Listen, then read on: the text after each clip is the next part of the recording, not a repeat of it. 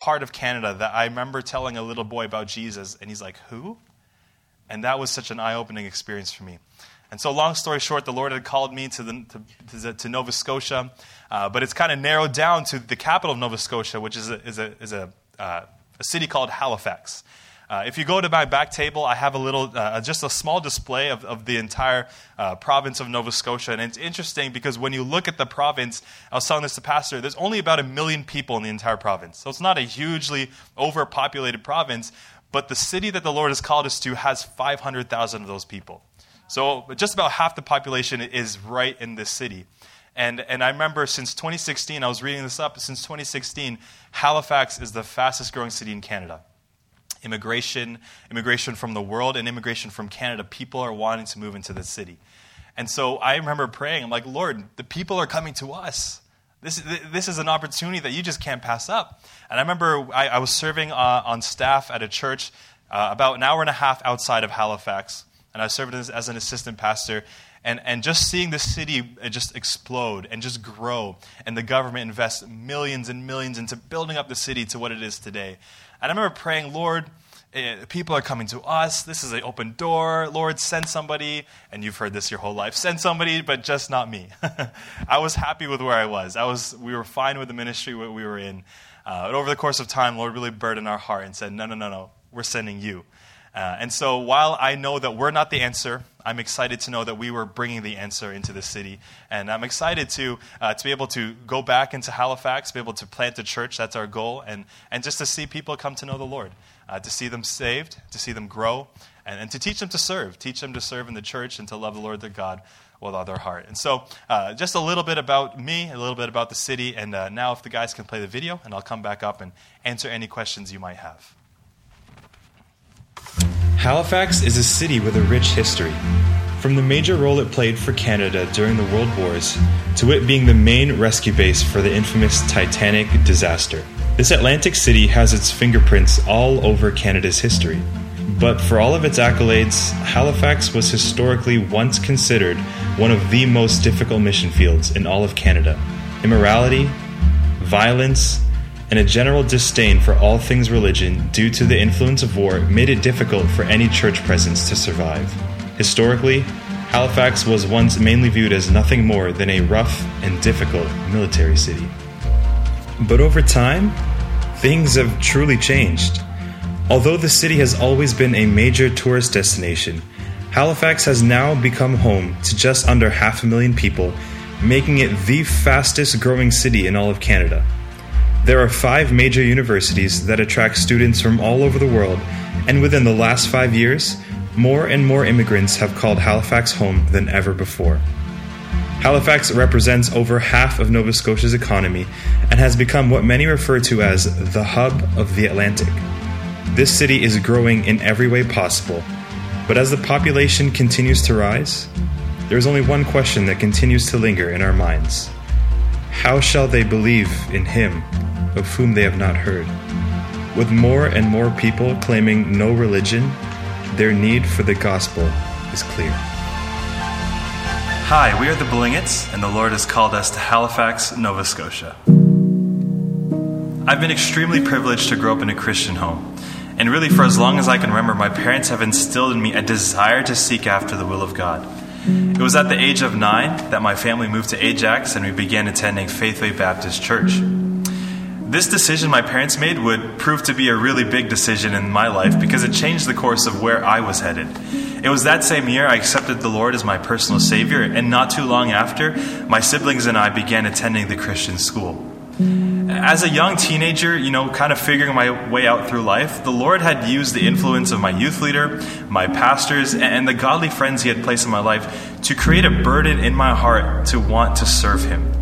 At the age of 15, at a youth conference, it was there that I fully surrendered my life to the Lord to serve him in full-time ministry, but specifically in our great nation of Canada.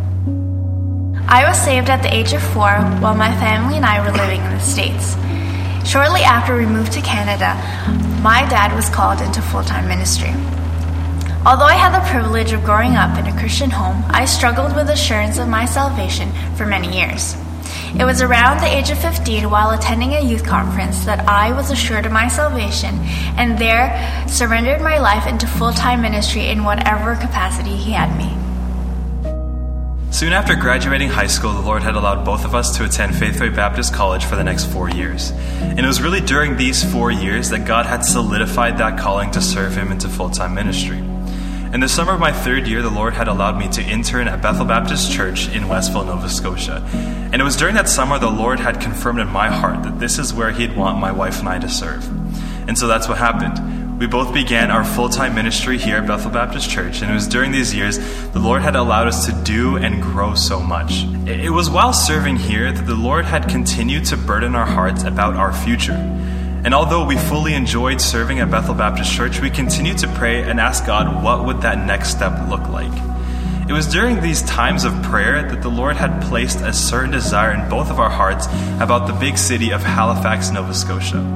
We had a deep love for the city. We had visited many times. And it was over the course of talking with pastors, reading the scriptures, that God had really confirmed that this is where He would want us to serve in our future ministry. Hello, I'm Pastor Bob Wall from Faithway Baptist Church in Ajax, Ontario. You know, in Canada, our great need is for church planters.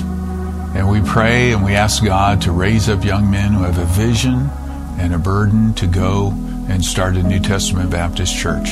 I've known Kelvin for many years and Grace as well, and I would say I believe that they are worthy of your investment. They have a great heart. They want to serve God. They understand the challenges, but they need some help to go. So may I ask you to please pray for them. Pray that God would empower them, prepare hearts in Halifax for the gospel that they'll be preaching. Thank you for your consideration. Halifax is the capital of Nova Scotia with a population of just under 500,000 people. Over the last few years, young families have made Halifax home, wanting to start a new life or career here. Our desire is to see these young families, as well as all people, come to know the Lord as their Savior. Our goal is to be able to start a local New Testament church right in the city of Halifax, to be able to preach the gospel, see souls saved, and then see them grow in their faith. And while we understand that there are difficulties in a city ministry, we are so excited and so sure that this is what God wants us to do. And while some may call this a sacrifice, we view it as a privilege. Would you pray for us as we begin this new chapter of our life, serving the Lord in Halifax, Nova Scotia?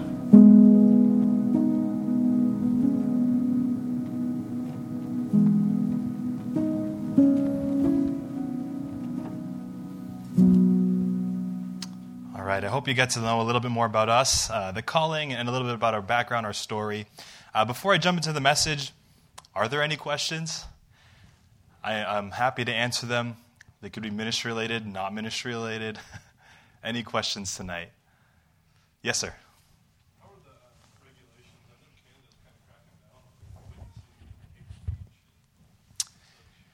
on They did during COVID, very much so. So it was very much COVID-related, not really much religion-related.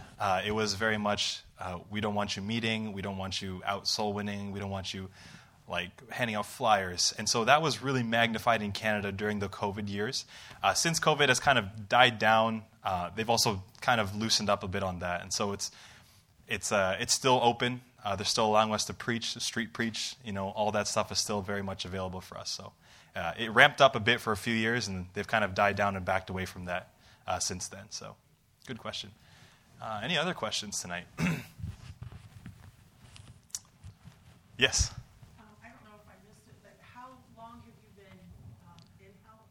So I've been there since 2018, so about 5 years. Yeah, so it's been neat being in the province, with the people, in the culture, and so that's been amazing for us. Yes, sir. Did your parents immigrate from the Philippines? Yeah, they immigrated from the Philippines to Ontario. So distance-wise, between where I've been serving, where my parents are, is about an 18-hour drive. So it's a little bit a ways away. So yes. Yes.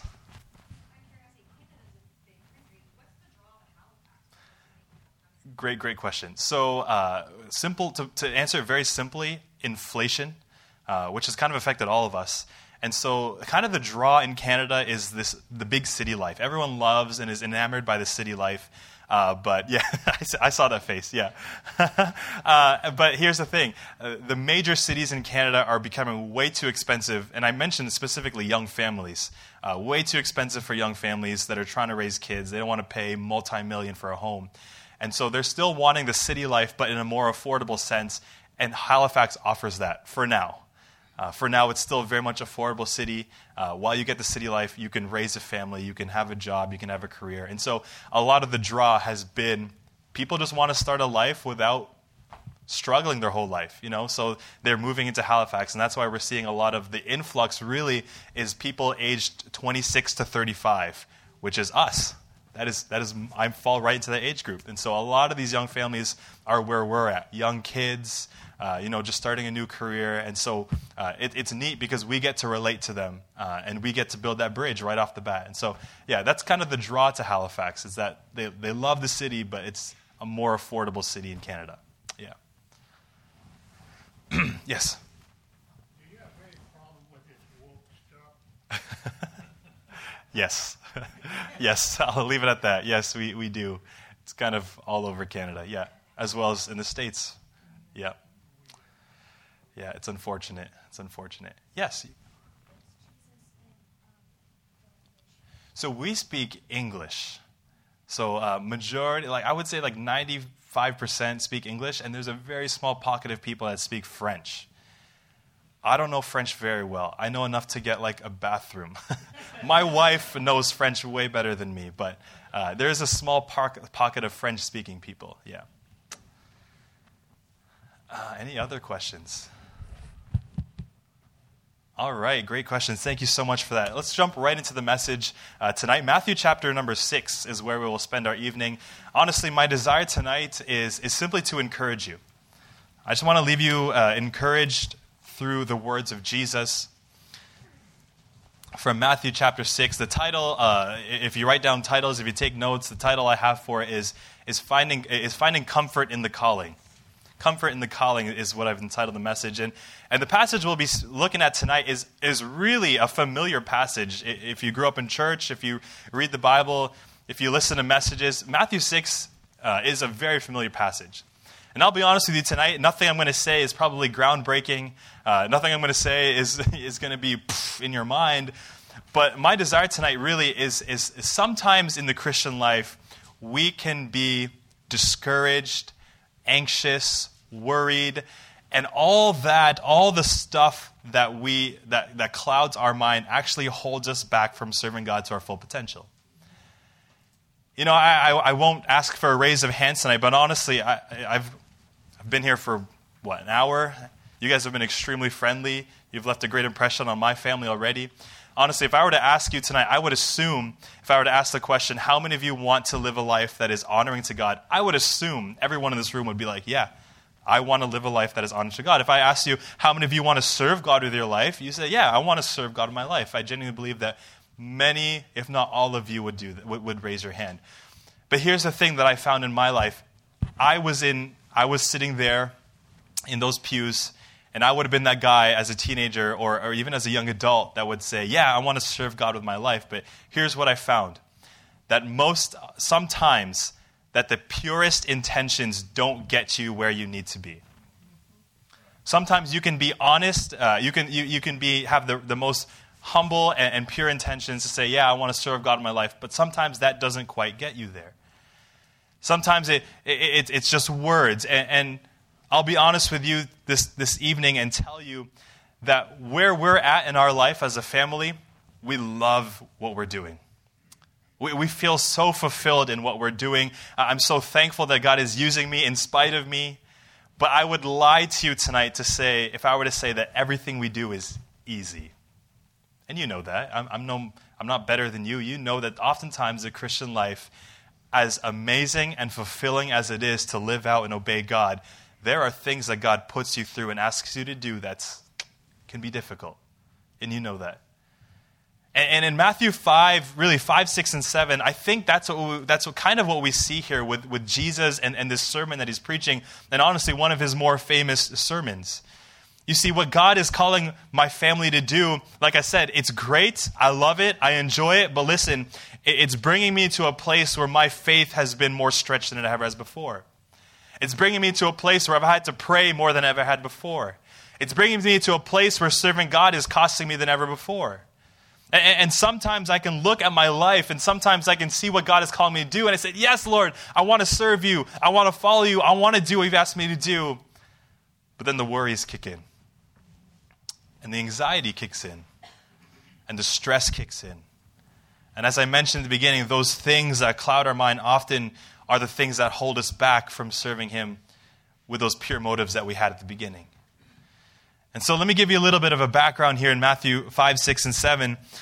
Jesus here is bringing really an amazing message to the listeners. His disciples are in the crowd and they're listening, and Jesus is laying down one of the most profound messages that they have ever heard, probably ever heard in their entire life up until this point. And essentially what Jesus is laying down, if you want to simplify it, in Matthew 5, 6, and 7, Jesus is laying down a blueprint or principles of how to live a life after righteousness. One preacher said it this way, that what Jesus is saying here in these passages essentially is teaching the disciples how to live like Jesus. And so Jesus is giving them principle after foundation after foundation, after command for them to follow, to live a life that is following after righteousness. And at the very end of the message, near the very end of the message in chapter 7, you don't need to turn there, but Jesus closes his message with a parable that is familiar to all of us. Look what he says. He says this, "Therefore, whosoever heareth these sayings of mine and doeth them, I will liken him unto a wise man which built his house upon a rock." You know that story. We've sung in Sunday school. The wise man built his house upon the rock. And so what Jesus is saying to the disciples, his followers, is essentially this, that, hey, if you obey everything I've told you in this sermon, if you listen to what I've told you to do and you keep that and you follow that with your life, you will be like a wise man that's built your house upon a rock. And that no matter what comes your way, what difficulties in life come your way, nothing's going to shake you. Why? Because you've built your life on me. You've built your life on Christ. And nothing is going to move that from you. And then he tells the flip side to that. But on the contrary, if you don't build your life on my foundation and on these commands, if you don't obey me, if you don't follow me, you're a foolish man. That when the storm comes and the waves come, everything you've built will just come crashing down. So essentially what Jesus is telling these disciples is, hey, listen, if you just follow everything I told you to do, you'll be just fine. Now, I don't know about you. What Jesus is asking his disciples to do was a level of discipleship or a level of obedience that they were not used to. This was a level of following God that was foreign to them. And I can imagine these disciples were essentially nobodies. They were not talented or the most special or the most wealthy. They were just nobodies. They were your average people. And I can imagine as Jesus is laying on the foundation after principle after command on these disciples, there was probably a little bit of worry settling in. How are we going to do all that, Jesus? How are we going to follow through on all of that? And it's clear that there was worry because Jesus begins to address some of their worries in Matthew chapter 6. Jesus begins to address the unspoken because Jesus knows their heart. I don't know about you, but if you put yourself in their shoes, I too might feel overwhelmed. And Jesus was calling them to be a disciple that required a deeper commitment than ever before. And in the middle of the message, in the middle of all these important commands, Jesus gives them probably the most comforting words he could give them, literally found smack in the middle of this message. And in the middle of the calling, Jesus gives them comfort. And what I want to do tonight is to encourage you, church, that oftentimes in this Christian life, we can just have the desire and the energy and the motivation to serve God, but sometimes there are things that hold us back. The worries, the stresses of this life, the anxieties, feeling overwhelmed. And sometimes we can look at what God has asked us and called us to do, where he's leading us, and he says, Lord, I want to do that, but that looks really hard. That looks really intimidating. So tonight I just want to simply encourage you through Matthew 6, how to find comfort in your life, how to find comfort in the calling. So 4 very simple things tonight. I don't want to take too long tonight. 4 very simple things. Number 1, I want you to see this, that Jesus addresses their priorities to God. Jesus addresses their priorities to God. I realize I haven't even read the verses. Let's go ahead and read verse 25 all the way down to verse 34 before we jump in. The Bible says this. Just follow along. The Bible says, "Therefore I say unto you, take no thought for your life, what ye shall eat or what ye shall drink, nor yet for your body what ye shall put on. Is not the life more than meat, and the body more than raiment? Behold, the fowls of the air, for they sow not, neither do they reap, nor gather into barns, yet your heavenly Father feedeth them. Are ye not much better than they? Which of you by taking thought can add 1 cubit unto his stature? Why take you thought for the raiment? Consider the lilies of the field, how they grow. They toil not, neither do they spin. And yet I say unto you that even Solomon in all his glory was not arrayed like one of these. Wherefore if God so clothe the grass of the field, which today is and tomorrow is cast into the oven, shall he not much more clothe you, O ye of little faith? Therefore take no thought, saying, what shall we eat, or what shall we drink, or wherewithal shall we be clothed? For after all these things do the Gentiles seek. For your heavenly Father knoweth that ye have need of all these things. But seek ye first the kingdom of God and his righteousness, and all these things shall be added unto you. Take therefore no thought for the morrow shall take thought for the things of itself. Sufficient unto the day is the evil thereof." Let's go ahead and pray really quick. Lord, we're so thankful tonight for the opportunity to be in church with other believers. Thank you, Lord, for the opportunity to open up your word. And Lord, even for these next few minutes as we set aside our own cares, our own burdens, our own worries, our own distractions, Lord, that we would draw close to you. We would find comfort in the words that you left for us. And Lord, I pray, Lord, that we would just leave tonight encouraged. Lord, thank you for this church and their heart for missions, their heart to see their Jerusalem in the utmost come to know you as their Savior. Lord, bless us this evening. In your name we ask it. Amen. I mentioned, number one, I wanted to see this, that Jesus addresses their priorities to God. I believe as Jesus was speaking, there was a anxiousness or a nervousness in the heart of these disciples because Jesus calls them, "O ye of little faith." But these disciples, I mentioned, they knew who they were. They were nobodies. I said Jesus didn't call them because they were the most religious or they were the most spiritual people. They were nobodies. And not just nobodies. They also had, watch this, they had nothing. Remember the call to discipleship was essentially to leave all behind and follow him? So Jesus is giving this heavy message to a bunch of nobodies who have nothing but simply a desire to follow him. And I think as these disciples heard this, they were getting nervous and anxious. And so we read verse 25. The Bible says the very first word is therefore. Now, I don't know about you, one of the best things I learned in Bible college is that anytime you see the word therefore, you have to ask what it's there for.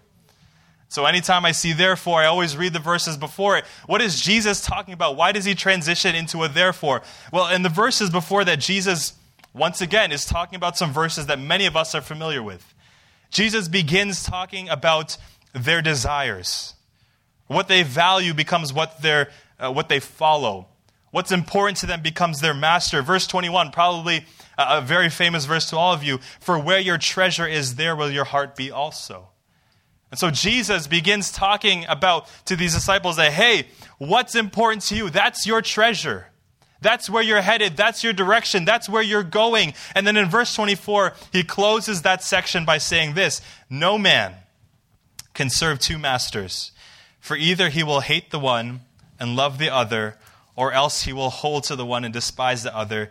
Ye cannot serve God and mammon. I'm a simple-minded person. When I read verse 24, essentially what Jesus is telling his disciples is that, hey, if you're interested in serving me, then just serve me. Be all in for me. I'm not looking for a half-hearted disciple. I'm not looking for a part-time follower. If you're going to make me your priority, then make me the priority. Give me your life. Give me your all. If you're going to continue being a committed follower, right now there was a choice that needed to be made if they were going to be all in for Jesus or not. See, what Jesus was saying was that it's impossible as a slave or as a servant to be loyal to two different masters. It was not possible. You were only ever loyal to one. And Jesus was saying that you can't live this life thinking you can serve me and follow after anything else. It's either all of me or even a half heart of me, and half part of this is a choice to just reject me altogether. It's like in the Old Testament when Israel was desiring to serve God and also at the same time desired to serve their false gods, God is saying that, hey, your choice to serve Baal is essentially a choice to forsake me altogether. What is he saying? You can't have two gods. You can't have two priorities in your life. And so right off the bat, Jesus, what he's doing is he's putting the ball in the disciples' court, as we like to say. These disciples knew who Jesus was. They saw a glimpse of what he could do. They saw a glimpse of what he could offer. And Jesus saying, you know all this, now it's your choice. You're going to follow me or not? Are you going to give me your all, or are you going to be half-hearted? Because the reality is, for Matthew 5, 6, and 7 to be present in the life of the disciples, they had to choose to be all in for Christ. And by the way, I didn't say to make Jesus a priority. Jesus is calling them for him to be the priority in their life. Can I just take a moment tonight and just say I think that's where many believers kind of tail off. Even in my own life, I look back, that we say, hey, Jesus is a priority with a few other things. I did what Jesus asked me, and I prioritized him this week, but he was up there with a few other interests of mine. That's the cop-out answer, saying, hey, Jesus is a priority. You understand something, church, that if we desire to take that next step as believers, it will not happen unless we make Jesus the priority. We'll never grow. We'll never take that step. We'll never be the Christians that we ought to be if we're just being half-hearted, if we forever live the life on the fence. Can I just say this, that I straddled that fence for many of my teen years. It's a miserable life. It really is. Thinking that you show up on Sunday pleasing God and then living something else throughout the rest of the week, it's not the life you want.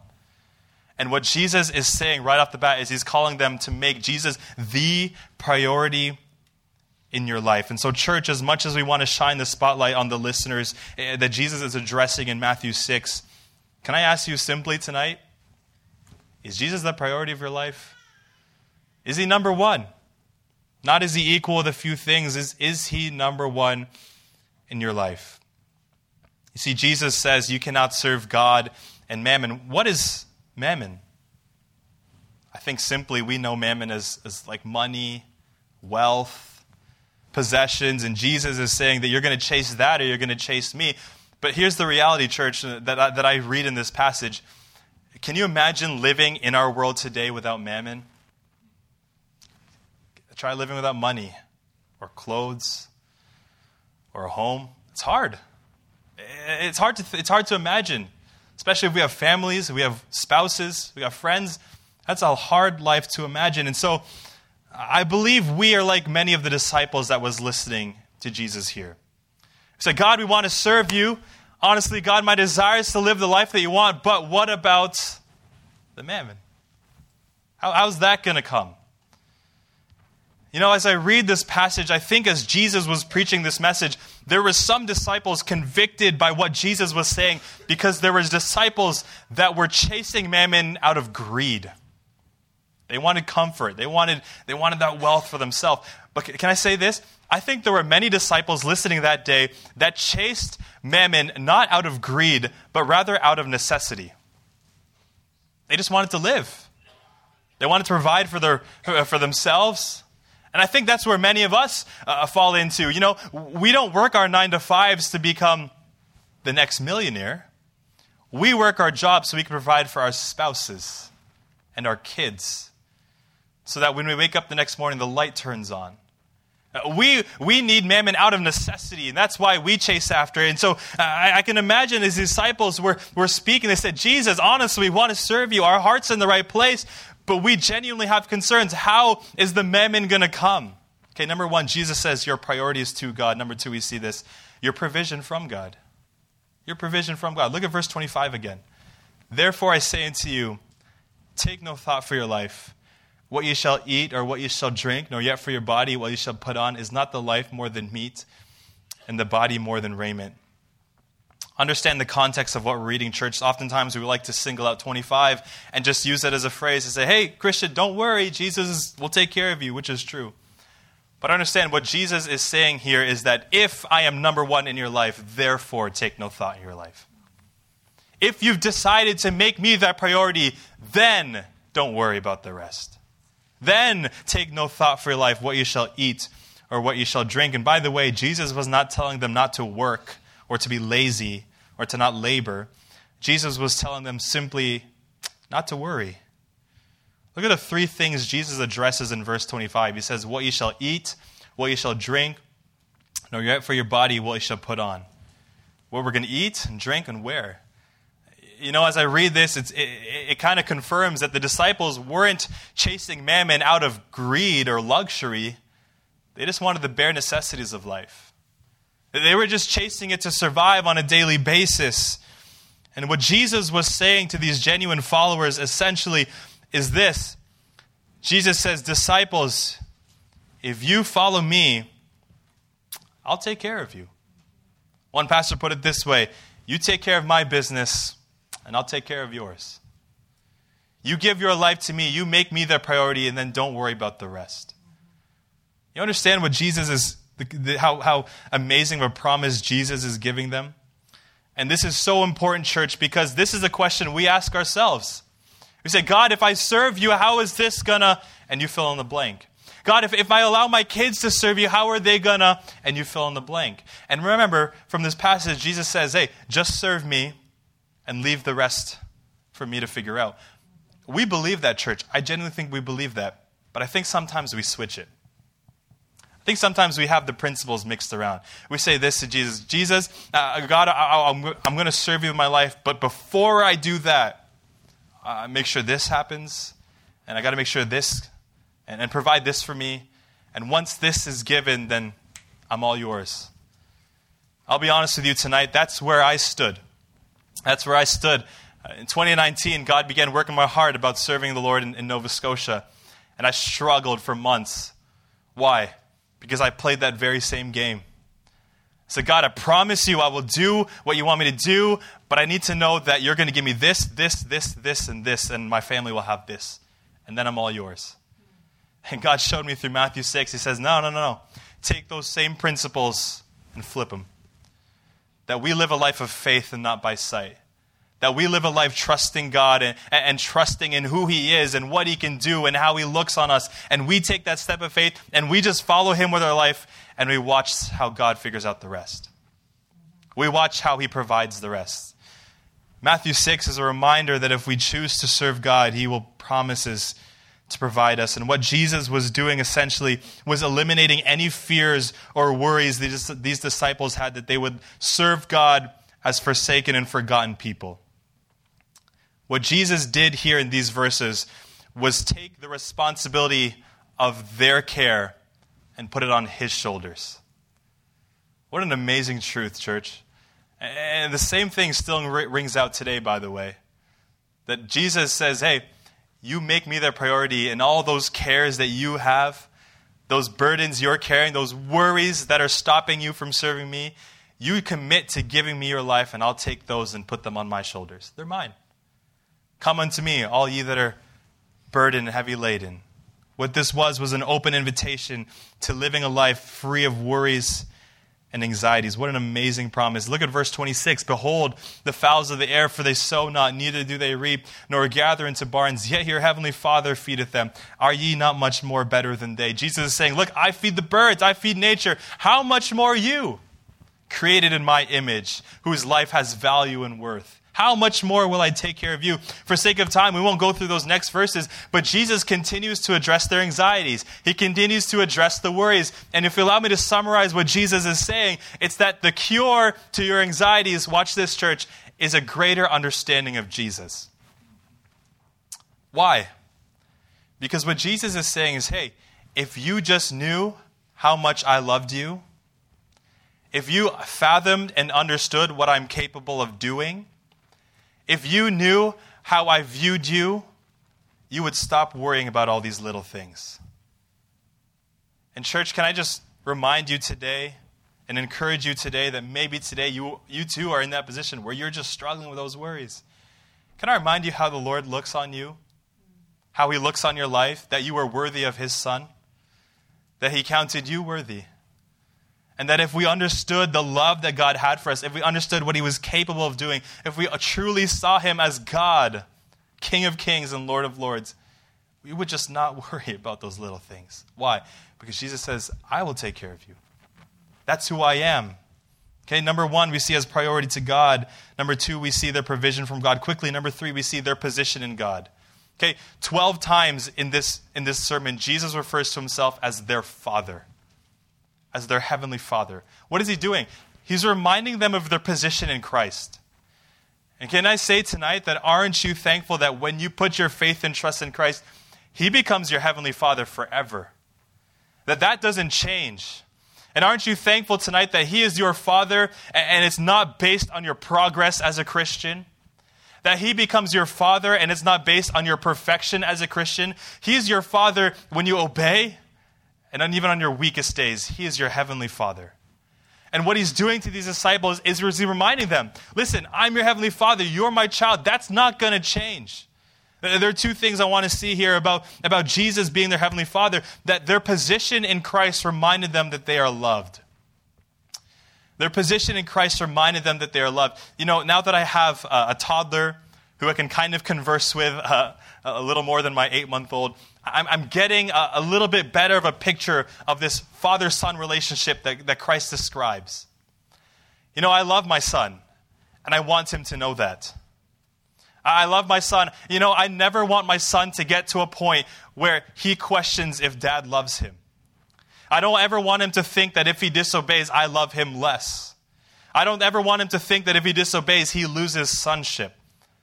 And me being an imperfect, sinful person, sinful father, how much more a perfect and heavenly Father? And what he wants you to know is that in this Christian life, you will fail. For no other reason than you're human. You're going to stumble at times. You're going to feel weak at times. But never in these moments of weakness do you ever ask, God, do you still love me? Listen, that was settled on the cross. He showed you that. He proved that already. And our position in Christ reminds us that we're loved. Number two, our position in Christ reminds us that we are taken care of. He's our Father. He's going to take care of us. You know, my son, I mentioned he's 3 years old. Never once in his 3 years of living has he ever asked dad or mom, are we going to have food tomorrow? Or if he's going to have clothes to wear tomorrow. Why has he never asked that? Not because dad's rich. Not because dad or mom have everything in the world. We don't. You know why he's never asked that question? Listen, because that's not his responsibility to worry about. If my son Bryce wakes up tomorrow and he's got no clothes and no food, that's not his fault. That's my fault. Why? Because I'm his father. I'm supposed to take care of him. We're his parents. We're supposed to take care of him. Can I remind you tonight that Jesus says that, hey, those things, that's not your responsibility to worry about. I'm your heavenly Father. I'll take care of you. Serve me, follow me in your life, obey me. I will take care of you, I promise. Psalm 37, a familiar verse to all of us. He says, I have been young and now I'm old, yet have I not seen the righteous forsaken, nor his seed begging bread. I'm going to close with this very quickly. We see their priority to God, their provision from God, their position in God, and lastly, we see their promise from God. Their promise from God. Matthew 6:33, arguably the most well-known verse in this entire chapter. The Bible says this, but seek ye first the kingdom of God and his righteousness, and all these things shall be added unto you. See, Matthew 6:33 essentially is a summary of everything Jesus has been trying to tell them from verse 25. Jesus summarizes this entire section in a way that we never could. My words would fall short if I tried to summarize it. But Matthew 6:33, that's the best way to summarize. Jesus says, listen, seek me, seek my kingdom, and follow righteousness. And all those things, what are those things? Those worries you have, those concerns you have, will be added unto you. You see, seeking God means we are actively pursuing what God wants for us. It means we're actively praying, we're actively reading his word, we're active witnesses, we're actively reaching our lost, we're actively examples, we're actively seeking the things that please him, and the end result is that he will provide for you. In church, you know this better than anybody, that when God promises something, is 100%. He always follows through. 100%. Sometimes as humans, we're okay with 99. We'll take 90. I did in school. I took 80 in school. We buy sanitizer because it cleans 99% of germs, 99.9. We'll take it. Can you imagine Jesus says, hey, I fulfill 99% of my promises. I mean, we'll take it, but when is that 1% going to kick in?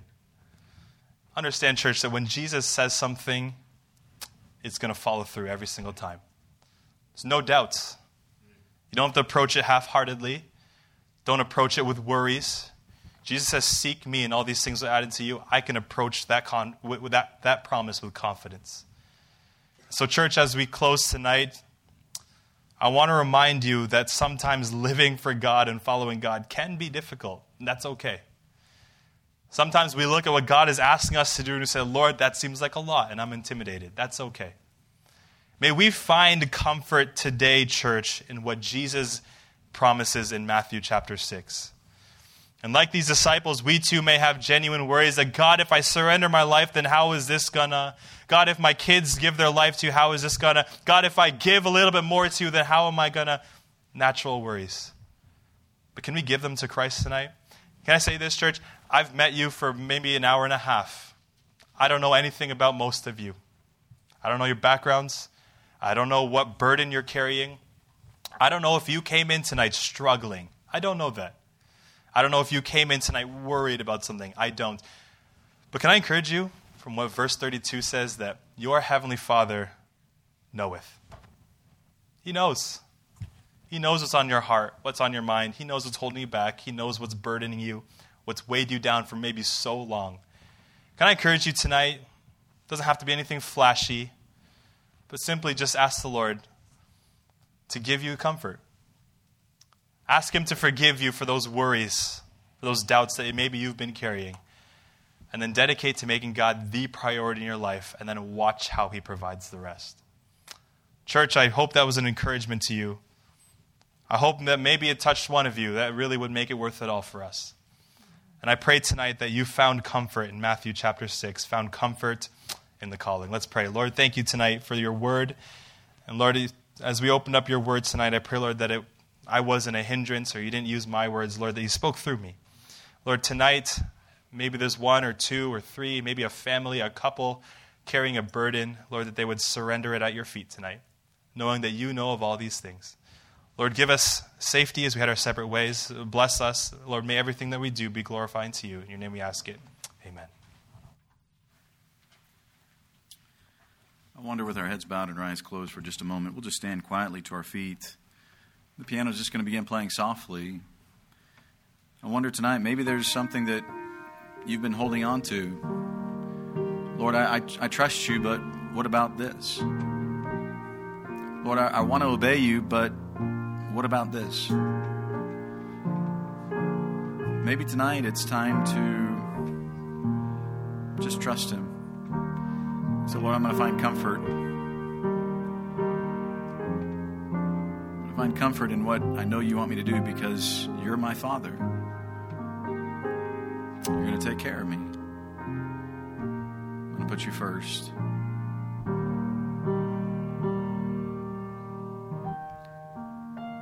Is there something that's keeping you from totally surrendering to Him?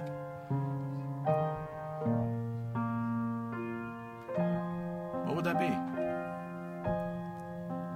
You worried about a job? Worried about health, your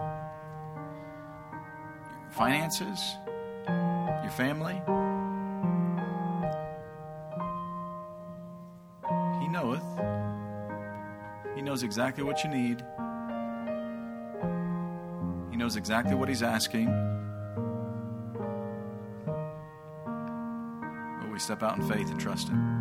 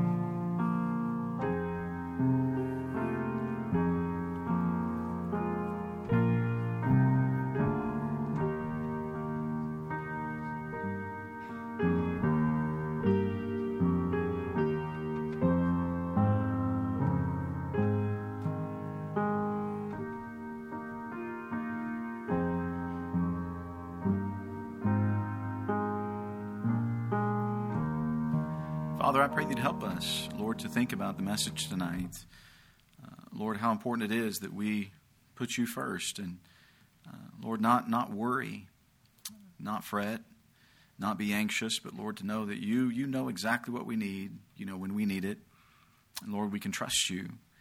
And so, Father, I pray you'd help us, Lord, just to be obedient to your word tonight. Apply these principles to our lives. Lord, thank you for the message. In Jesus' name we pray. Amen. Amen. God bless you. You may be